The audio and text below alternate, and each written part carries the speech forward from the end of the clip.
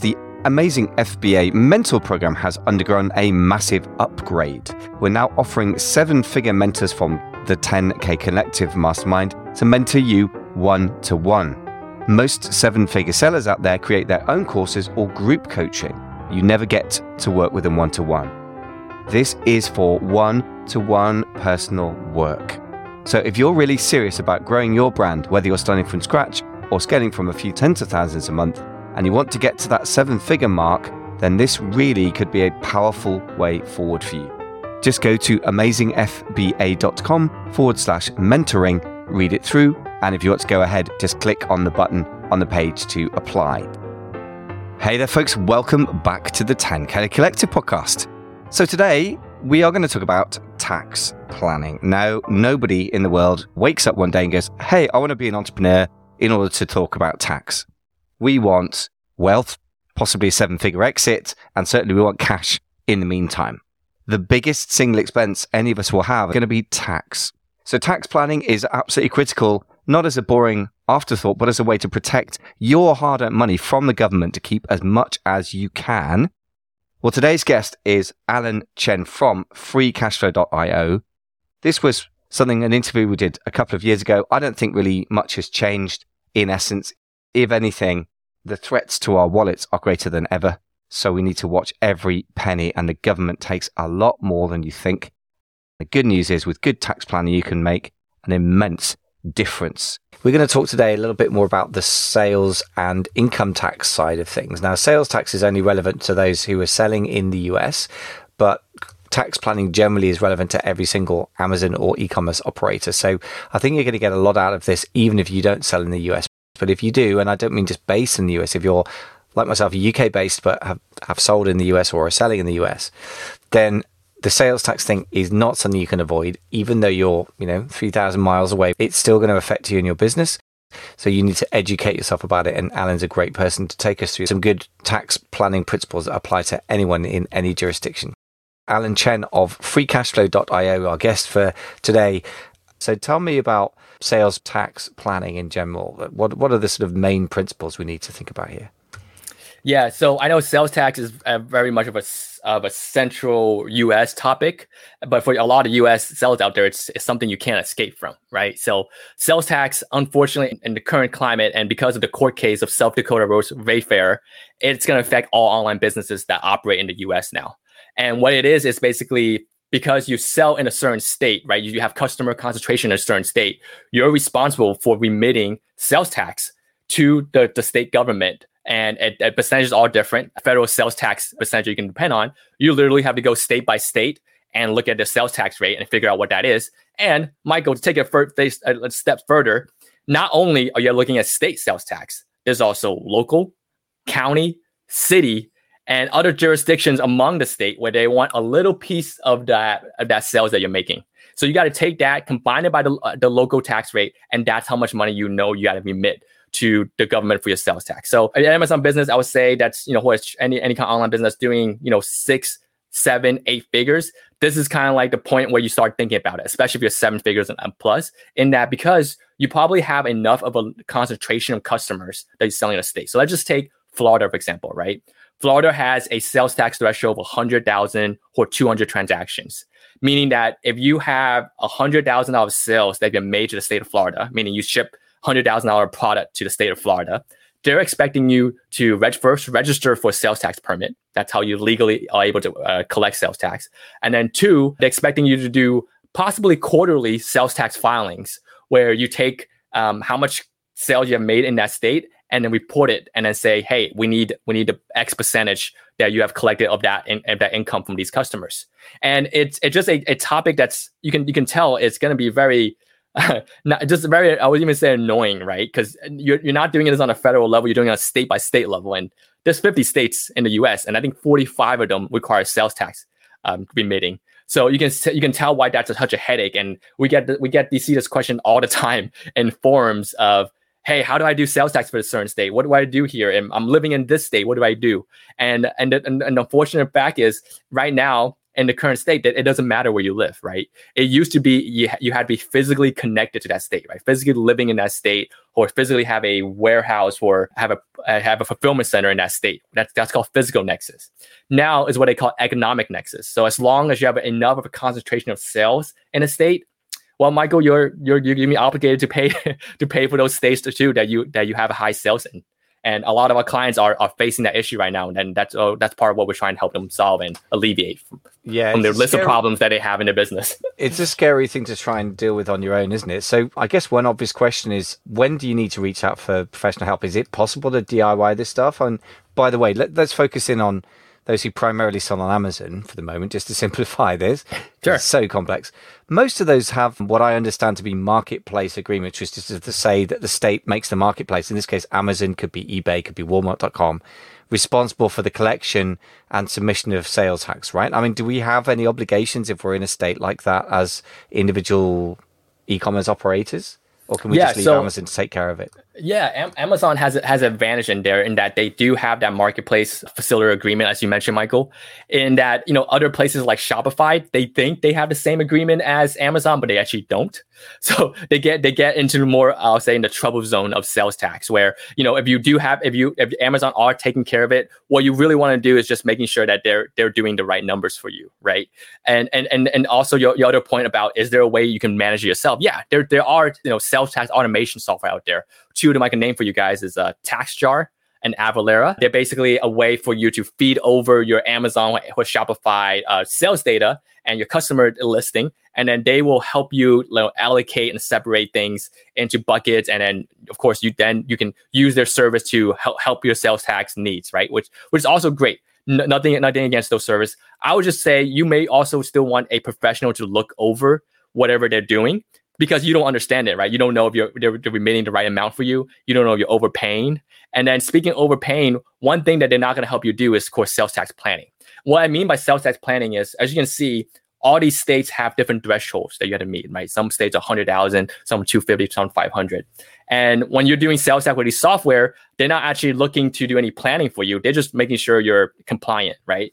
To do actual sales tax planning is you kind of look ahead and say, I think I'm selling around $80,000 to this state. Let's call it obscene state, say Wyoming, right? And then you're just saying, should I actually keep selling to this state, or should I stop? And why is that advantage? Is because maybe if that state has 100,000 threshold, and you can say, hey, I'm telling my client, hey, you're in November, maybe it's better for you to point your advertisement to the other states and stop selling Wyoming, because once you hit that 100,000, that's when you need to register. But if you don't hit it, even if you're at 99,999, you're not obligated to pay sales tax to Wyoming anymore. And that's a 7 to 10% saving, right, on your sales tax percentage that you're not having to pay out because you're right under that cusp, right? And that's something software what Amazon's not going to look out for you to do. But if you have a professional, they can say, hey, this is the point where you may need to focus your sales strategy on some other states, because you've already crossed the threshold there. You're going to be paying California anyway, for example, right? So you might as well just keep selling California, but maybe leave some other states alone and really save that money. That's money going back into your pocket. So, I mean, it strikes me there's a few big differences that start to kick in once you're looking at sales tax. And I've really been quite so clear about this until we've spoken about this today. But the marketplace facilitator thing means that Amazon does help us avoid a lot of these problems, but not all of them. I guess but the flip side is we don't have any control where Amazon's going to sell our inventory, which state. So obviously we can't really control that. Once you're in the Shopify world, and I guess you could do geo-targeted Google ads, for example, then you could decide that you're not going to target anywhere, selling all the stuff in LA anymore because you're just about to hit the sales threshold there. Or maybe you're over that threshold in California. You just say, well, okay, let's just sell really aggressively to LA because they're buying our stuff, but you avoid Florida. So I guess once you've got your own thing, you need to have a lot more. You got more control, but then you need to take control as well. So I guess that's when having somebody, it strikes me as a little bit like having an expert tennis coach or something. Like, you want to get the ball just inside the line, not out because that's a penalty, or in our case, it'd be a fine or a legal issue, but not just miles inside where you're wasting potential where you could sell tax free. So that sounds like really something very necessary when you point out, the difference between selling $99,000 in Florida and $100,000 What's the kind of tax difference if I sold $99,000 worth of stuff in Florida, or 100,000? What difference would that make? That the difference is literally, Michael, if you have to pay sales tax or not. That would be what, 10%, 20%? I mean, I know it's going to vary a huge amount. I don't want to give an exact number because, like I said, sales tax is just it's so nuanced because it's not just a state rate. You have to actually dig down to the local city zip code of that exact customer and where the shipping address is. And that can trigger other little rates to add up to the state sales tax rate. That's the complication there, right? So, and yeah, the difference is literally, you're paying sales tax to the state of Florida or you don't have to. Yeah. That's the huge difference it is. And it's 7 to 10% of your total sales for that state. Yeah, plus presumably the cost of submitting all the forms and registering and doing all the work, right? That's so if you think of it 100,000, that's like 7 to 10,000, right? 7 to 10%. Yeah. Okay. So I'm not going to go too deep into that particular geographically based thing because for the majority of listeners, probably more focused on Amazon, at least in my mind. Do get in touch, guys, or comment if you do sell on Shopify to the level where this is hitting you. But nevertheless, worth having somebody on your side. So then the final area, and these are huge topic areas, right? We could dig very deep for a long time into any of these, but just skimming the surface, income tax. Now, obviously, income tax is... Again, everything in America is complicated because of the federal versus state thing. But let's try and zoom out a little bit so that we get some general ideas about income tax management, as in corporate tax on a corporation, I guess, that are applicable as widely as possible. What are the basic things to look out for there and the sort of strategies that you would guide your clients through? Yeah, I think income tax is one of those topics where, again, it's not sexy.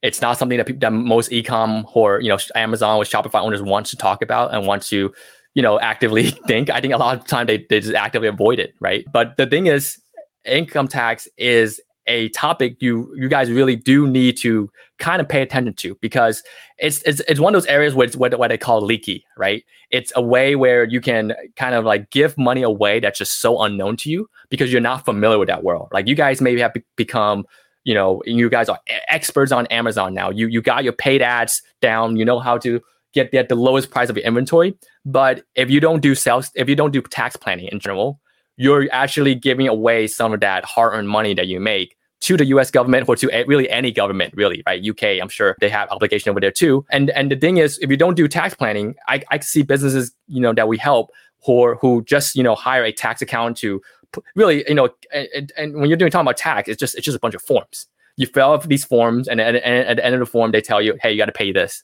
And that's like normally okay if you're just an individual, who don't have a lot of deduction. But for businesses out there who are doing 7 figures plus, people who are even mid 6 figures, they have a lot of, I would say, deductions, business deductions that they're not capturing. Credits that they may be available to small business because the government wants to incentivize small business to keep growing that they're not getting. And because you're not getting these things, you're thinking that you have, say, a $70,000 tax bill. When if you are able to apply the deductions and credit, you maybe reduce that to 30 or 40 or even lower, right? And that difference in gap, that's savings you get. And some people think this is magic or voodoo when you're like, I'm not supposed to pay this much.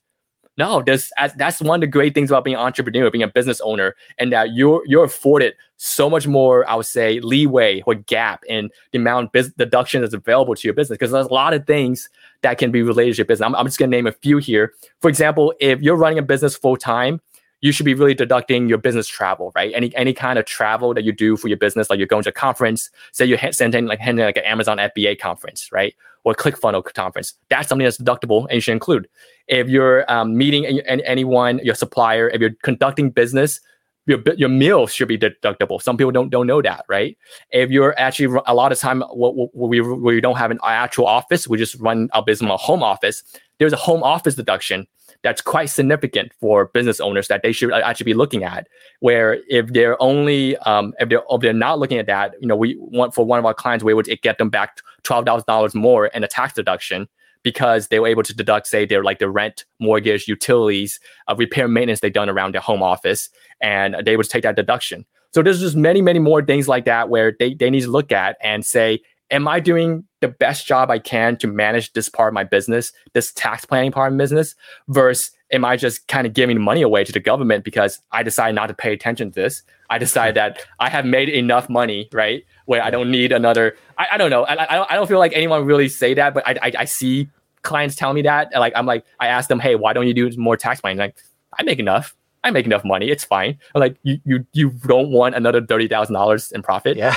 You don't wait. It's strange, So you rather drive this, I don't know, lower model Ferrari and not get the high end Ferrari, for example, if you another 30,000, right? I don't know. I know we've been doing Ferrari around, but I know a lot of business owners are more responsible with their money, and they probably want to take that and reinvest it, like in real estate, or any other things they want to do with it, really, to help their family out, right? I would say what's strange about it is this. That, I mean, I don't have a problem with somebody not genuinely not caring about money. I don't think I know anybody who's actually like that. I know some Buddhist monks are not well, but who probably the least interested in money of anyone I know. And enough is really like literally a religious conviction for them. Or in fact, I know some Christian monks, the same idea. But I don't think any business owner works that way, because otherwise, if you're obsessing about, can I grow my revenue $30,000 this year, more than last year, which every single Amazon seller I've ever met really, really wants, without any exception, in my opinion, maybe the odd freak who doesn't want to grow their business. Why would you not care about saving 30,000 in your profit? It's just a weird idea, isn't it? I guess there's a mentality shift that needs to happen, which is I'm going through, just listening to you now. I'm like, 30,000 from 70,000 tax bill is just a monster saving. How come that's even legal? And I guess the answer is because you need to understand the tax law. And I guess you guys do and I don't. And that's extraordinary to me, that level of difference. I would assume that a good accountant would save you 10, 15, 20% of the tax, but you're saving like, monster amounts. How is that even possible? It's kind of a dumb question, but I've got to ask. It's crazy, and it's something we've been trying to actively, educate anyone that interacts with us to do. Like, we get a lot of DMs from a lot of beginners that sees our post maybe on Facebook or something and say they don't interact, and we kind of help them try to understand that it's possible because the tax code in IRS is just thousands of pages of small fine prints that you got to read through, right? And we're not claiming that we know all 1,000 pages, and that's kind of part of the reason why we just focus on online business, because the tax code is massive. And if you just go to a generalist, right, where they do all type of business, they do the brick and mortar, they do the they help tax firms do their business, they help a law firm do their taxes. They don't actually know all 1,000 page, or like that tens of thousand pages of the tax code.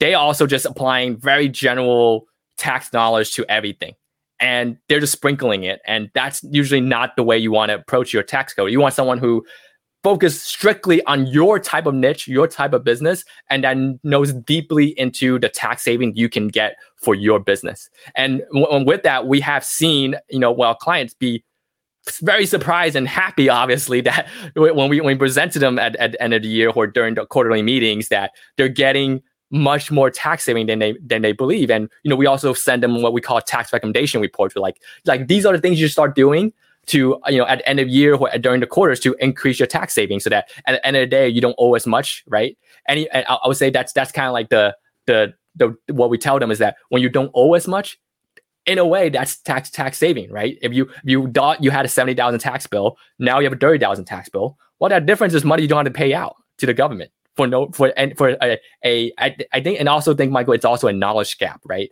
A lot of people are not born to know accounting or know finance, but they're just very good entrepreneurs. They're just very good at running their business, and they should keep doing that. I'm just here saying, you guys, and like if you're like me, who when I did Shop Over last year, I was like, oh man, this is tough. I'm like staying up sometimes till 2 a.m., 3 a.m., talking to customers or figuring out like these for my fulfillment and stuff. I'm like, this is hard work, and I can't imagine how you scale to like 7 to 8 figures, how much crazier it is of how much work you got to do. And if you're going to be doing those numbers, and if you can making that money, and you're taking the risk to be an entrepreneur, don't give away your hard-earned money, right? Like don't give away what you put all these hours into building this brand, and then just hand it over to Uncle Sam over there and say, here you go, here's $70,000 free money for you. Go and support give more vaccine out to people. Absolutely. Yeah. So the UK equivalent, I think there's some judge years ago, law lord as we used to call it here. It's basically the equivalent before the Supreme Court existed in the UK. We have one now. We copied the Americans. But he said something like, tax evasion is obviously illegal, but tax avoidance is perfectly legal. Not only that, is not merely legal, but good practice to pay as little tax as you can. And he was an expert in the law of enforcing tax. So even he said this, he was saying, pay as little tax as you're legally allowed to. He's basically, I don't know, it's a very British kind of eccentric thing for a tax person to say. He probably shouldn't be advertising that, but he did. He said, you should be trying to pay as little tax as you can. Caveat, He's absolutely right. Legally, yes. So Great obviously word. you've given a good flavor of what it is you do for your clients, but we've got a couple of different options for people who are doing under 300,000 revenue a year or based outside the US. And then a discovery call for those who are doing over 300,000 and based in the US, which may be some listeners as well. So just talk us through what's on offer for the listeners. Yeah, definitely, Michael. Like I was mentioning, we do get a lot of DMs from folks that are just like starting out or haven't done a lot of money yet, but could grow to a big number. And we would love to help everyone, right? But of course, everyone's time is limited. So what we did was we actually spent 3 months putting together a course without 20 years plus of knowledge. Me and my partner Stanford, and it's called Tax-Free Ecom: Hyperdrive Your After-Tax Profit. And the point of this course is basically to give you that foundation that you were missing, across sales tax, across tax planning, across knowing all the IRS lingos, right? So you don't get lost in it. And then, of course, knowing how to get all the deductions that you didn't know about and how to keep the money you have and grow it and the cash flow projection you need to be doing. And of course, also retirement planning. We even throw that in for those people who are trying to exit and do valuation for their business. And I think it's just a great tool if they go and watch this course to kind of know that they will not, it'll be in a good spot going forward, right? It's kind of the step before you actually need professional help. Usually, if you're just starting out, you're only making 50 to 100,000 or even like 200,000. You don't actually need professional help because it doesn't make enough of a difference. I would say after you do make 300K or above, you may want to get on a call with a CPAs prefer, and you want to kind of just lay down your business and say, hey, what can you help me with? What do you see in my business? And that's kind of what we do is we get on a discovery call with them. And then we kind of, ask to sign NDA to protect everyone to make sure we have officially doing not to anyway, but just to give them extra peace of mind. We sign an NDA with them and say, hey, let us look at what you guys are doing, your books, your finances, and we'll give you just some, really just complimentary pointers of how your business is running, how is it going. And at that point, they can evaluate themselves. Do I need to go and get actual professional help, or they want to keep handling themselves? We leave that part up to them. So we kind of give two options for people who are just starting out and who are more established and actually need the professional support behind them. And that's what we're really all about, right? We provide that, I would say, year-round support, right? We're kind of just there in the background. It's like, hey, I need to call upon my CPA or your outsourced CFO office, if you will, to give you the right guidance and point me in the right direction, so I can just really just keep growing my business and taking it to the moon. Excellent. So a couple of things, the links, folks, for the course, just go to amazingfba.com/free cash. We're not giving away free cash. I guess I could call it free cash flow, but the thing is people won't remember it. So that might make it more enticing when I click on it. Yeah, it would, wouldn't it? But that's not what's on offer, folks. We're not getting literal dollars yet, but you'll get it paid back from educating yourself. amazingfba.com/free cash. And then the discovery call, if you're doing $300,000 a year or upwards and you're based in the US, I think needs to be, isn't it? That you go to freecashflow.io/book. So those are the ones if you listen to the podcast. Obviously, you can check out the show notes at 10kcollective.com as well if you've lost track of the URLs. The other thing I just want to say is this, that I was speaking to a business broker, actually, no, it was a business acquirer, somebody who works for one of the biggest business acquirers out there in the FBA space. And he said, look, one of the most important things you can do is get a fractional CFO. In other words, a person you don't employ for time because you couldn't afford it, but a really great person like you guys to be your fractional financial director if in the UK, and actually really take the responsibility and the expertise to look at things through this kind of lens, because the amount of difference it makes to your business is startling. If you add $30,000 to your profit bottom line, then that's going to really affect also, I mean, tax planning strictly doesn't affect business value in the sense that they take the pre-tax profit as the number to multiply. But if you've got more cash in your account this year, next year, and the following year, when you come to sell your business, not only are you going to have more cash in your account, but you're going to actually multiply that by 3 or 4, whatever the multiple is you sell it for. So the future value of great input now, when you really do the numbers on that, can be astoundingly high. So I would just beg everyone out there, if you don't have an accountant, for goodness sake, get one. And if you don't have a fractional CFO and you're doing over $300,000, then really do check this sort of thing out, because I think it's absolutely, I cannot stress enough how big the difference is between businesses that have this and that don't, because I hear both sides of this equation from the businesses that are falling apart. I see the ones that are killing it, and this is part of the picture. So Alan, fantastic wisdom today. The last question for you is simply, what question should I have asked you? What could I mean? No, I think Michael, honestly, you cover a great range of topics already in this podcast episode and live. And I mean, the only thing I just want to add is, if anyone is kind of getting serious about their business and interested in these topics, is definitely do reach out to someone who's, an expert in this field and just ask them a couple of questions. Most of them are really, hopefully most of them are really nice, and just we'll just shoot you over some, some things you really should be looking at just on a very high, big picture level, right? Some things that you may not even be thinking about and having that knowledge base about, you should just kind of just think about, and it'll make you point you in the right direction even, right? And I think knowledge is just crucial, just key in this, in that just knowing it you just know the right question, right? Even this part of the course, when we have some of our students, they say, yeah, like I don't actually want to do accounting. I don't actually want to do tax myself, but just knowing it means that, when they go and interview a CPA, they ask the right question.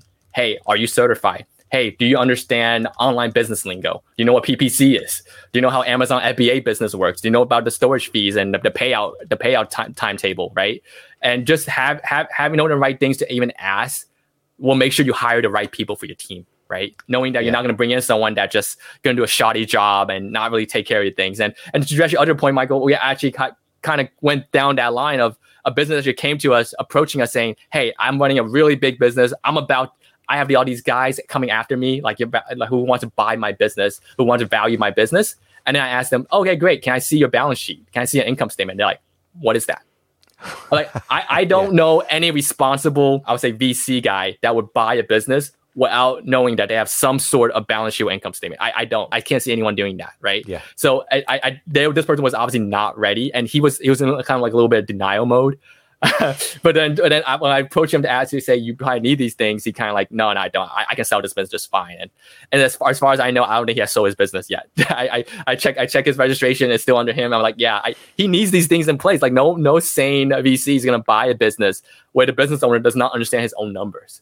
Doesn't understand his forecasting, doesn't understand how the business is going to go, right? No, you got to be crazy, or you just have a lot of money to burn, right? Or like SoftBank or something. But I don't think anybody's going to do that. To be honest, I've spoken to, I am not a business buyer or broker, but I've spoken to, must be about, I don't know, 12 or something, most of them in the last few months. And every single person wants clean financials. Bar nobody. I mean, there is nobody I've ever spoken to who's a serious business buyer or broker. Yeah. So you're 100% right. So if that's you, maybe you need to get in touch with Alan and get yourself sorted. But meantime, it just remains for me to say, Alan, great topics. You've really given us a lot to think about. Really great, clear discussion about working capital. One of my big sort of things to discuss, to answer the question, how much money do we need to grow our business to the point where it's going to be what we really want it to be?